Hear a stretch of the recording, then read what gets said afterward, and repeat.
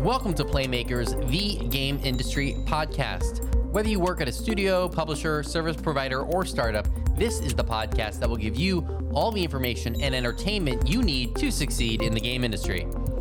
Who am I? Just your friendly neighborhood veteran designer and producer, Jordan Blackman. In each episode of Playmakers, I go to work uncovering insights, tactics, and know-how from a wide range of game industry luminaries. My goal? To help you win the game of making games. Are you ready? Then let's begin. Innovation. That is the word of the day. That is the word of today's episode. An interview with Nick Fortunio. Nick is kind of a well-known dude in the New York game scene. He's an entrepreneur, an interactive narrative game designer, and he is the founder and principal of Playmatics, which is a game development company that has created experiences for some really interesting, on-the-edge applications and organizations. They've done stuff for ProPublica, for Red Bull, for AMC, for Disney, for the American Museum of Natural History, for the Corporation of Public Broadcasting, et cetera, et cetera. Nick also teaches game design and interactive narrative design at several places, Columbia University, Parsons School of Design, et cetera, and has helped construct game design and immersive storytelling curriculums for these organizations. And what I wanted to dig in deep with Nick, and what I think you're going to get a lot out of in terms of this episode, is the art of doing truly innovative game design. What does that mean? How do you work from first principles? How do you experiment to get to a result? How do you create emotions, feelings, aesthetics when you're not starting with, oh, it's a first-person shooter, but with da-da-da. When you're starting with, well, how do we create a certain feeling, a certain experience, a certain learning in a person, right? These different kind of goals that are more first principle based, and then you design to them. Nick is one of the best in the world at doing this over at Playmatics. So we dive deep. We talk about his journey, from an intern to a founder, how he's kept Playmatics thriving for so long when so many companies who don't even innovate haven't made it nearly as long. The principles of game design that he uses to really anchor his work, how what he calls failing up in game design fits in.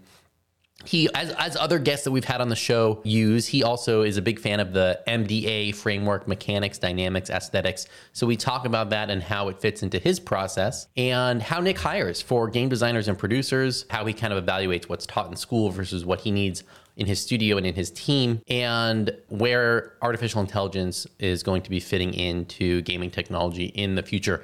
Lots of stuff in this episode. I think I mentioned it during the interview. I said, I think people are going to have to listen to this one twice because there's so much good stuff in it and it comes at you pretty fast. It's a great episode. I'm excited to share this interview with you. Real quick, before I do, please subscribe, please write us a review, because that's how we grow, that's how we do. And if you know someone who is innovating in game design, if you know someone who's a game designer and wants to bring more innovation to their work, please share this episode with them so that they can get the benefit of the incredible knowledge of our guest. Thank you so much. And with that, I present the interview with Nick Fortunio. Nick, welcome to Playmakers. Oh, thank you so much. I'm happy to be here. I remember the first time that I got to meet you was when I was working with Area Code and I was visiting them, and I was in New York, and we were eating lunch outside somewhere, and you walked around the corner, and a mutual friend of ours, Dimitri's like, that's Nicholas right there. I was like, he's the creator of Diner Dash. I was like, well, that's awesome. I was like starstruck. I was totally thought it was the coolest thing. And so it's great to have you on the show and to be able to dive into this stuff a little bit with you. No, thank you so much. Area Code, you're bringing me back. That was several years ago now. Yeah. I figured we could start with your story up to Playmatics, because to me, it's like you appeared with Playmatics, and I don't know anything about your history before that. Yeah, so I became a game designer at a small company called Game Lab many, many years ago. That was like 1999.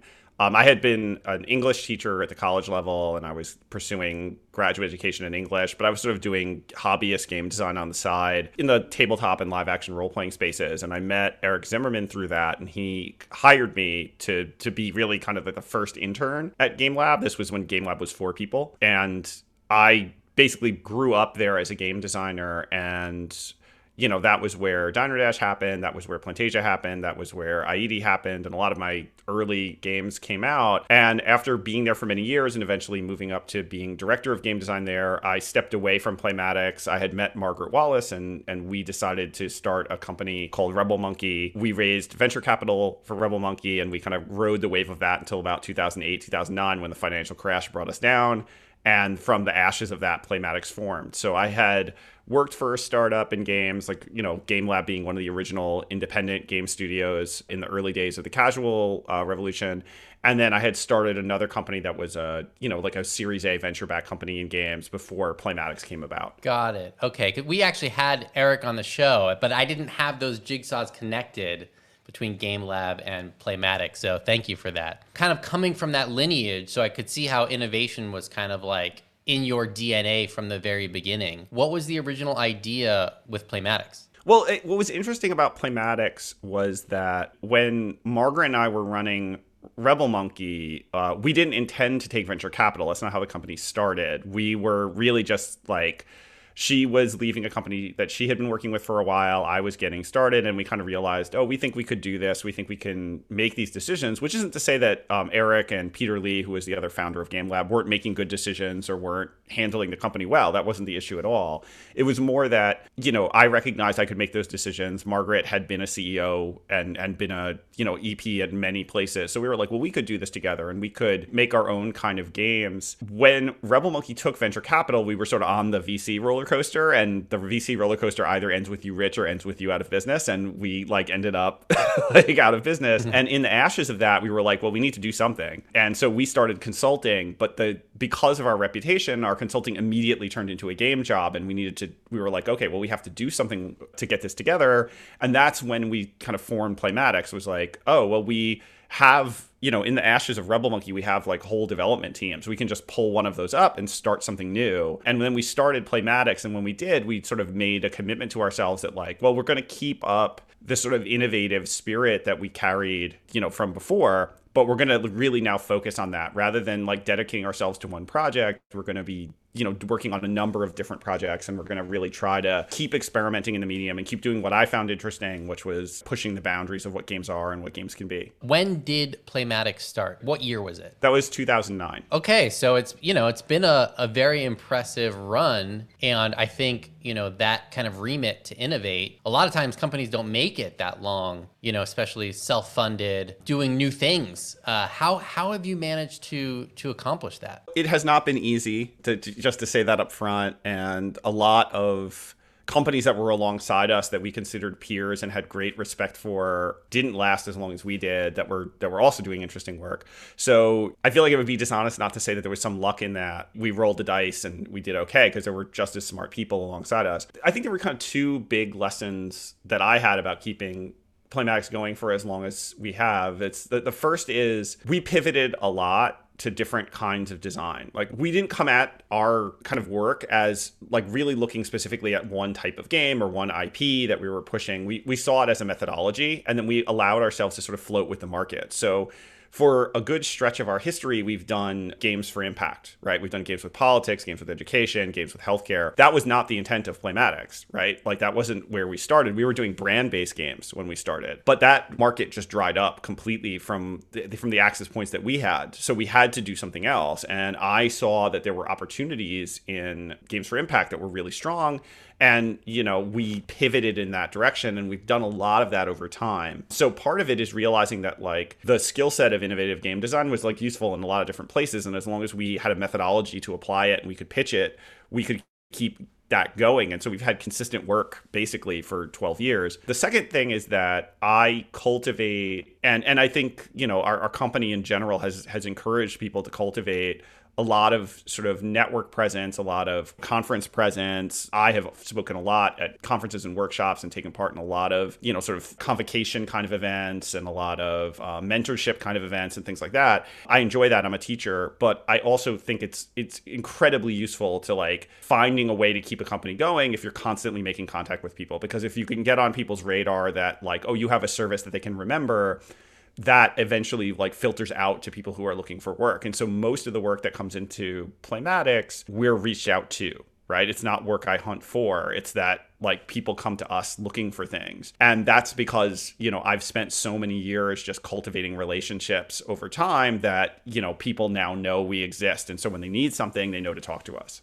Yeah, and I would say, from a little bit of an outside perspective, that not only are you, are you out there and people know you, but also you stand for something. And I think that also makes it easier for people to reach out to you because they kind of know what things make sense to reach out to you for. Yeah, and it's a conversation we have very honestly with people. I mean, when people come to us and say something like, "Oh, well, we want a game that's going to be like Flappy Bird," we're like, you shouldn't come to us for that, right? That's not what we're good at. We're not a purely technical company. We're not like a quick turnaround company. That's not like what we specialize in. What we're good at is like solving problems for people. It makes your business interesting, right? Because you often end up working with people outside entertainment. Right. So I've worked a lot, like I said, with scientists, with journalists, with educators. These are people who don't necessarily know software development processes. These are people who aren't familiar with the commercial marketplace. And that's been really interesting work. But it also means that at Playmatics, we've gotten to work on what I consider really crazy stuff, which has been fun. There's something about the fact that like I know that when I work, I get to work on things that I'm really trying to solve new problems that is very rewarding to me. And I think you're right that like people recognize that that's what we do. And so the people who come in the door are primed for that, right? We've selected for them. And so those relationships are pretty strong because, they know they need something that I can provide. And I know that the work will be interesting for me because it's going to ask me to do something different. Yeah, I think that's absolutely right. And I'm curious. Well, I think for listeners who maybe aren't as familiar with, what Playmatics does, if we could go through some examples of like what these problems are and how you're solving them. Sure. So at Playmatics, what we say is that we do innovative game design, which we shorthand to be games about non-game things for people who don't play games. And that has often meant that we'll do games that go into classrooms and that like teach students things about history. So we've done games around history, around math, around reading. We have a game that came out just recently and is going to be promoted a little bit more called Revolutionary Choices, which is about teaching students like the actual causes and forces involved in the American Revolution, which is often misunderstood. Like people think that we like, oh, there was a Tea Party and then we threw the British out of America, and like kind of none of that is true actually in the way the war went. And so it's designed to teach people that kind of stuff. But then we've also done work with journalists. The one I'm most proud of is a game called The Waiting Game with ProPublica, which is about the asylum process in the United States and sort of giving people insight into what an asylum seeker is and what it is like to try to seek asylum in the United States. But then we've also done a lot of work with brands around, like less game friendly, but very interesting, properties. So like we did a lot of work with Breaking Bad back in the day, doing like interactive storytelling with Breaking Bad and, building out, sort of like transmedial properties around the IP. And that was really interesting, right? Because Breaking Bad doesn't automatically turn into a game the way other properties do. So like stuff like that is the kind of thing we think about. And then I've, as a consultant, worked with people in politics around voting and around like thinking about voting rights, around topics ranging from gamification of entertainment platforms to like, real world games that explore historic locations. And so all of that stuff is essentially like taking game design techniques and then applying them either as games or as gamifications to topics where they're what I like to say is instrumentalized, right? They're used to get you to dive deeper into a brand. They're used to get you to learn something. They're used to be a piece of research, right? So that the purpose of the game, this is another kind of project we've worked on, is meant to like get you to respond, and then we collect your responses just to see what your responses are, to have a better understanding of some sociological function or some, like some practice in psychology. So that kind of stuff is really what we specialize in. And what that means is we don't really work in genre, right? It's not like someone comes to us and says, we want an RTS or we want a MOBA, right? Like we have to build things new every time we sit down, and that process is sort of like us taking pieces from games and either inventing whole new kinds of games or using the elements of games that are useful to the goal that we have. Yeah, I mean, the way I was thinking about what you are describing is that you're a team that does a lot of designing kind of on first principles, whereas lots of games are like, hey, we start with all this stuff in place and we're going to change or add, Whereas it sounds like a lot of what you're doing is blank sheet of paper, what mechanics make sense for this scenario. Yeah, and it's honestly the way I was taught. It was like a practice that I had in like a nascent form when I was a hobbyist, but then like working closely with like Eric Zimmerman and Frank Lance and Peter Lee, we cultivated this approach to games that I think everyone would speak to, which is, like you said, not really looking at it from specific channels of games and rather looking at games as pieces that we could take apart, and that there were principles to that we could use. I'm really happy I had that start, and I've really cultivated that skill because I think it makes you more flexible as a game designer. You're not like stuck. And especially when you're working in, weird boundary cases, those genre don't really help you because like those genre weren't designed to do the things you're trying to do. So you can't just take the hammer and hit the nail. You have to like build the tool to hit the weird nail-like thing. And like knowing like how to build a hammer is like a really interesting skill to have as an artist. Now, I realize that this is a bit of an impossible task for a short podcast interview, but can we take some of those principles and give them to the audience, like some things that people can use as they start to think about game design in this different way? Where could we start? I mean, one of them is just the realization that games genre as they exist right now are all relatively young and actually not that deeply considered relative to other forms of entertainment, right? So the fact that we have the genre we have has been an evolutionary kind of process that's led us to the results we get, right? But that doesn't mean that they're locked in stone or the best ones we have. So when you recognize that, you start to see that, oh, well, like certain conventions that exist in games exist just because of tradition, and that's not a really necessarily good reason to continue them. But that also means that you start looking at games in a broader way to sort of like think about them as components that can be pulled apart. And so part of the practice that we engage in is to be very, very omnivorous players in terms of, not just in terms of games we play in the digital space, but in terms of all media. And so like I am constantly playing board games. I'm constantly exploring real world games. I spend a lot of time in immersive theater and in, interactive experiences online, because I'm like picking up things from them that are just interactions that I think are useful. And I'm a very big formalist. I'm a serious banner carrier for MDA approaches. And I think that when we dissect games those ways and we kind of see them as mechanical structures, that then allows us to get out of the thinking that like, oh no, if I start going down an RPG channel, I have to stay in the RPG lanes and I can't deviate. I can think about like progression systems as a thing. I can think about turn-based combat as a thing. I can think about character statistics as a thing. And then I can like take them apart from each other and put them together in interesting ways. I think that's much more common, honestly, in the board game industry, where the need for mechanics to be original for the games to sell is like driving them to like innovate and innovate and innovate. So you had this like, just to take an example, you had this like wild proliferation of werewolf variants a few years ago, right? Like where like just a bunch of games were coming out that were essentially different versions of werewolf, but with different mechanics. But they're not werewolf, right? But none of them are werewolf. They're all a step away from werewolf, introducing like, I'm thinking of things like,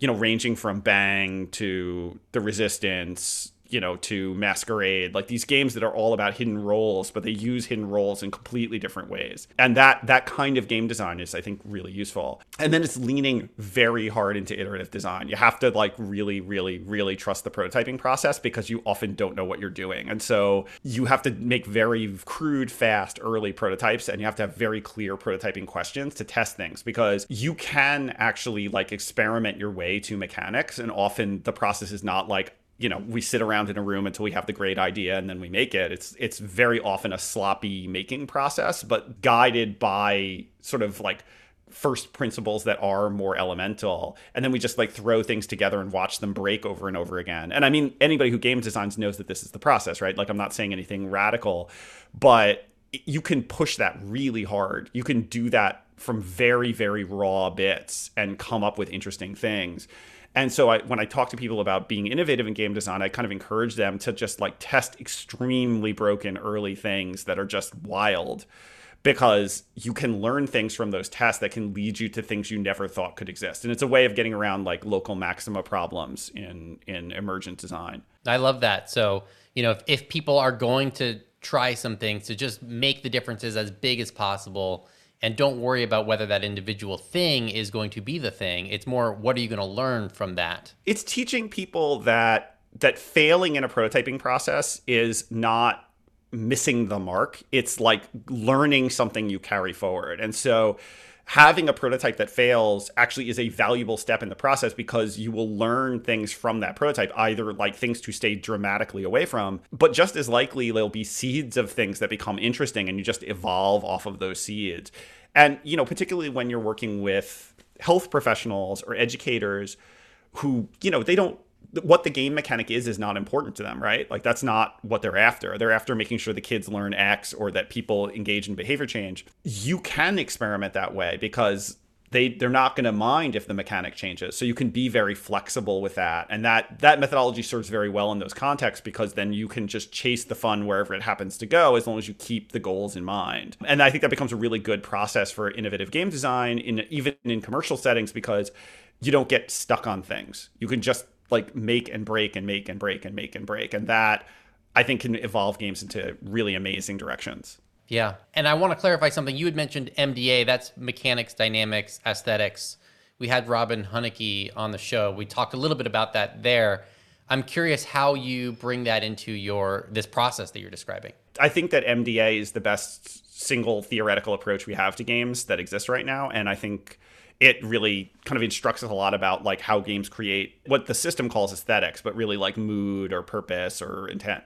And the way that we use it essentially is by we use the MDA technique to dissect games so that we can see their mechanical structures, and specifically the relationships between the mechanics and what the theory calls dynamics, which I just think of as play, right? Like, when you give people these pieces, what do they do with them, right? How do they make decisions with them? And that connection, once you start understanding it, becomes really interesting, because then you get these sort of like dynamic tricks that you can use in different contexts. And so like a simple example is like a timer makes people stressed out. That's like a good basic game design principle, right? That's so good. These are the first principles that we're talking about. So MDA is almost the method to tease apart these principles that then you can apply to these problems. Yeah, and so you can look at two games that are next to each other that are similar and look at the different aesthetics they have, and then you just back up to the play and like, well, what am I doing that's differently, that's making me feel differently? Oh, what are the pieces that made me do that? And then you start to come up with this vocabulary of, you know, rhetorics is how I think of it, that then you can just apply in different contexts. And so the reason why I think MDA is so valuable is it's not like MDA is not a tool that's going to fix your game. That's not how it works. It's not like that kind of theory. It's a fundamental approach to thinking about games that then gives you a heuristic to then, you know, like take games apart and then think about the pieces of them as they affect play. And once you can do that, then you have a bunch of different things you can use. So you can borrow from games pretty liberally, because you have a relationship that you're setting up where it's like, oh, that rule makes this play, makes this feeling. Okay, I could use that feeling, so let me get that play. Will that rule create that play in my game? Maybe, maybe not, but it's a starting place. And then I can start experimenting. And that's, I think, a good innovative process. Yeah, that makes a lot of sense. And from what I've seen of kind of this New York game scene, you know, I think two of the pieces that I've noticed that you've been talking about, one is the iterative design and prototyping, and a lot of paper prototyping, and also actually a lot of discussion, a lot of sort of, hey, let's actually think through why we're choosing the things we're choosing. And I think MDA is a really great way, you know, I understand how MDA is crucial for kind of the interface for those two things. And I think you're right to highlight it as sort of a New York. I mean, it's not unique to New York, right? But like, I think there was a seed that came out of, you know, RGA and through Game Lab that like really, you can see the roots of that, like kind of push that kind of methodology out. And there's a kind of intellectualism to it, which is, you know, good and bad. I mean, it depends on your taste about these things, I guess. But I really enjoy it because it doesn't just make me, I think, a better designer. It makes me a better teacher, and it makes me a better critic of games, which I think are all valuable components, not just to my creative practice, but to my, you know, the variety of roles that I fill in the game industry. It's an exciting energy to be around. You know, it's definitely a vibe and a feeling. And when I was there hanging out with that group, yeah, it was a blast just being able to listen in on these conversations. The fun of Game Lab was, you know, having those kinds of design conversations with Eric and Frank and Greg and Mattia and Alona and the, you know, Catherine and the other people who kind of came through the Game Lab world and just like really colliding in these kind of game design conversations. It's a magical, I think there's these kind of magical spaces in creative fields, and that I think was one of them. But, you know, when you think about it, it's like the Street Game Festival Come Out of Play, which I co-founded with Greg Trefry and Mattia Romeo and Catherine Herdlick, that came out of the relationships that formed at Game Lab, and that was an innovative street game space, right? Like,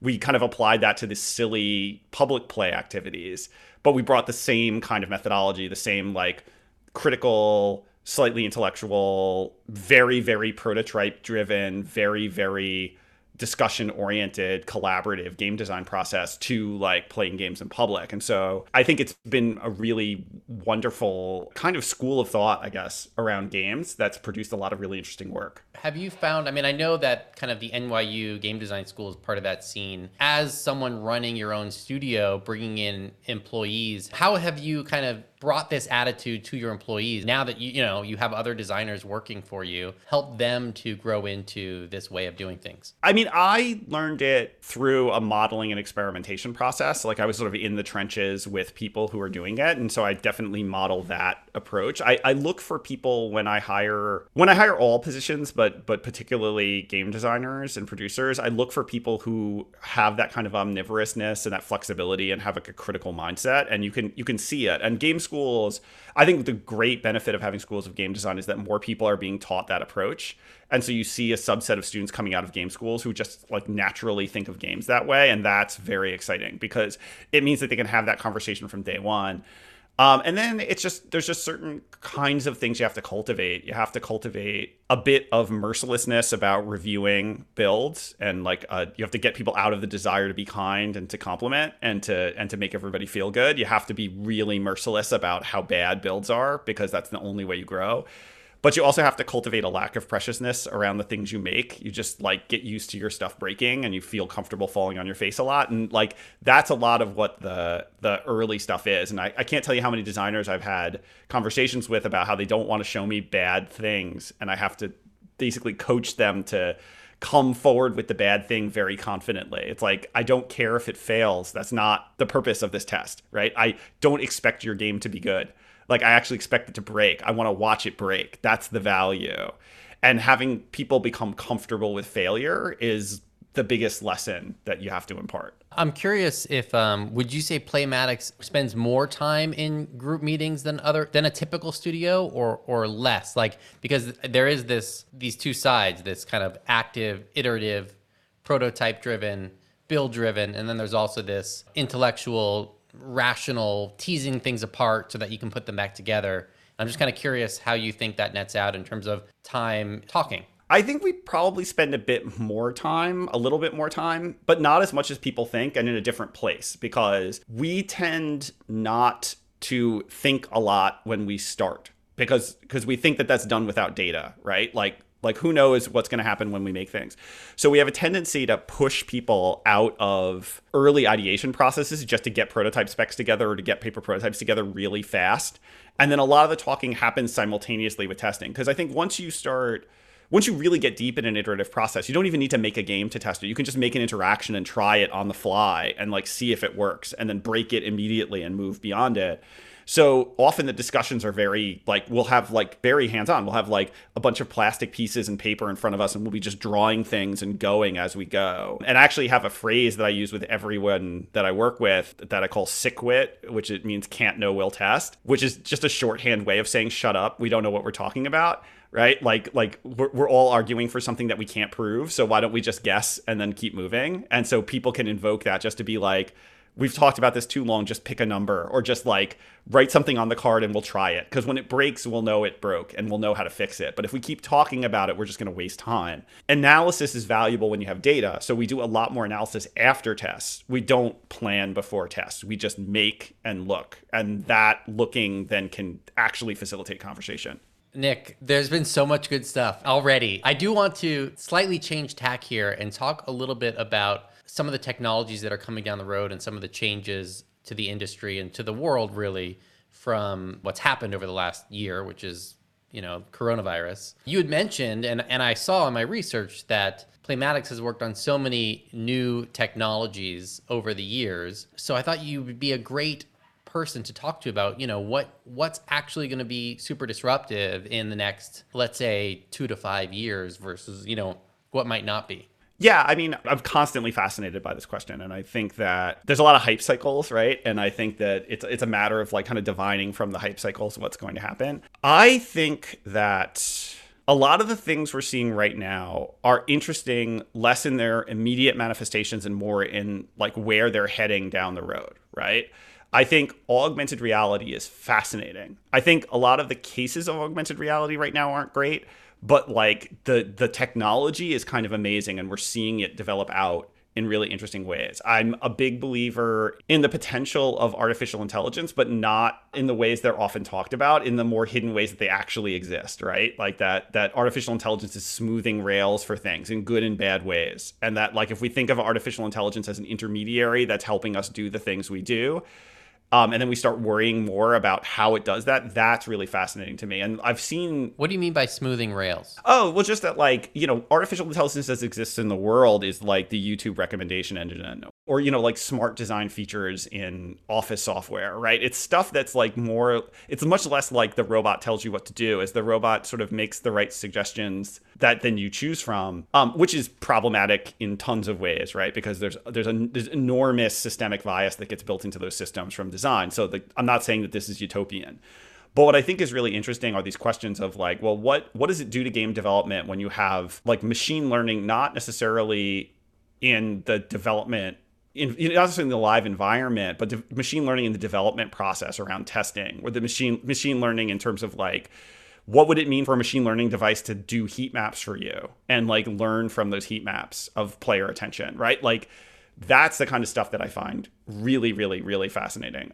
I think there has been a fascinating set of evolutions in web technology that was largely invisible, that like mainly came out of online theater, that suddenly people rediscovered sockets and people rediscovered that you could like do interesting things on the web with websites. And given the rise of responsive web technologies as ways of delivering content to phones, I think there's certainly enormous potential for those experiences to get more interesting. And live experience online has been really interesting to watch, because everything right now, and I think I'm speaking for almost everyone in the space, is like real early. Like people don't know what to do with it yet.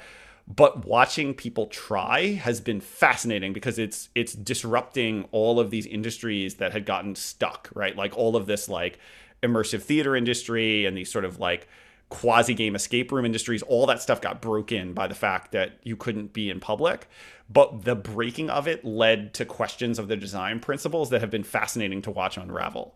And I think that stuff's going to come roaring back as soon as we're on the other side of this. But it's not going to come back the same way. And I think the disruption that happened there, not that I'm happy that any of these things happened in the world, but I'm really excited to see like what people have learned from those spaces. And then I've done a lot of tabletop role-playing in Zoom, and a lot of people have done a lot of tabletop role-playing in Zoom. That's been a huge change in the world. And I'm wondering what that's taught us about being online with people, and like kind of how games serve a role in having people connect online. And so I'm really curious about that. I think it's not an accident that like you're talking, in the pandemic, you're talking about Roblox, Fortnite, Among Us, Animal Crossing, right? Like the games that really define the pandemic in certain ways are social. They're games that were social, like in social in different ways, which is really interesting, right? Like looking at those games in particular and starting to think about, well, like what were the things that made those games hit is, I think, going to be a question of game studies for years. I've heard the pandemic called the Great Accelerant, or the Great Accelerator, because we're now living, 5 years further into the future than we might have been had it not happened. But I'm still trying to figure out what that means for the game industry. Yeah, I mean, I don't know that anybody knows. I think one thing is that I think a lot of us figured out that like having a programmer in the office, if that wasn't already clearly kind of dumb, is pretty dumb, right? To have the person who spends all their day coding actually commuting and then being forced to be distracted by you. That probably was never a good idea, right? And, learning those collaborative methods has been really interesting. And, like Playmatics became, like many companies, completely virtual in the pandemic. We had been somewhat virtual before that, but we actually, our office ceased to exist, like the whole building closed. So we are actually like a homeless company at this moment. How's that affecting these innovation strategies and techniques? It was really hard for the design side of it because it's hard to get the same kind of fluid conversations moving when you're not in person. And so on the projects we were working on at the time, we had to innovate these sort of like siloed and then coming together innovation processes where we would have people just like prototype on their own and then come back with their results, which was okay because everybody I worked with at the time I'd worked with for a while. Thankfully, we've started I can't talk about it much right now, but we started a bigger and a much more radical innovation project recently. And it's just after many of us had been vaccinated. And so as soon as that happened, I was like, we have to be meeting like once or twice a week just so we can like sit in a room for 4 hours and hit stuff. And I have to say that like getting back to doing that, I couldn't believe how much I didn't have over the last year. Like I realized how much faster we could move when we could see each other and have a conversation and interrupt. It was such a much better experience. So I'm not a big believer that virtual work is going to destroy all in-person activities. As a teacher, I've seen it be pretty horrific, actually, what this does. And I think that there's like a role in design for having those things work. But I think what it's doing from a company perspective is it's sort of challenging us to like really recognize that being present has a value, and you have to consider its value because that's not always true. It is not always best for everyone to be present. There are types of work that work better when people can be remote, and being generous about that and respecting people's desires around that, but then really thinking about, what the value of in-person stuff is so you can maximize it. That's, I think, one of the biggest changes that's coming to work. At least in Playmatics, that has been a significant and I think positive change. Nicholas, thank you for being present with me here remotely. Oh, no, thanks so much, Jordan. This has been a lot of fun. I think this is one that people are going to want to listen to multiple times because you said a lot.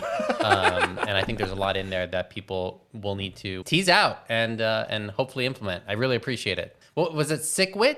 Yeah, SickWit. Yeah. I really like that because I'm constantly wrestling that problem where people just want to keep arguing where we have no way to solve it until we just do something. It's funny because I have to hit this as hard as I can in game design classes because people won't believe me, and I'm like, guess, stop thinking, just guess. It's like how many, because they're like, I don't know how many cards I have in the hand, and I'm just like 4.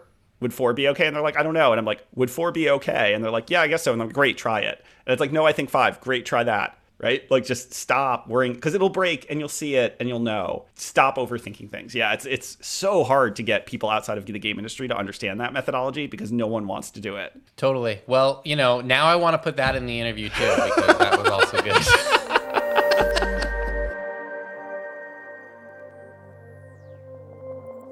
Another episode of Playmakers Podcast is in the bag, and if you want the show notes with all the links wrapped up with a bow for you, you can find all that at playmakerspodcast.com. That's playmakerspodcast.com. If you're interested in giving some feedback on what you'd like to see on future episodes, you can also reach out to me there. And in the meantime, if you want to support what we do, the way to do that is to write us a review and subscribe. I will see you on the next episode. We have some great stuff coming your way. So I will catch you then on Playmakers.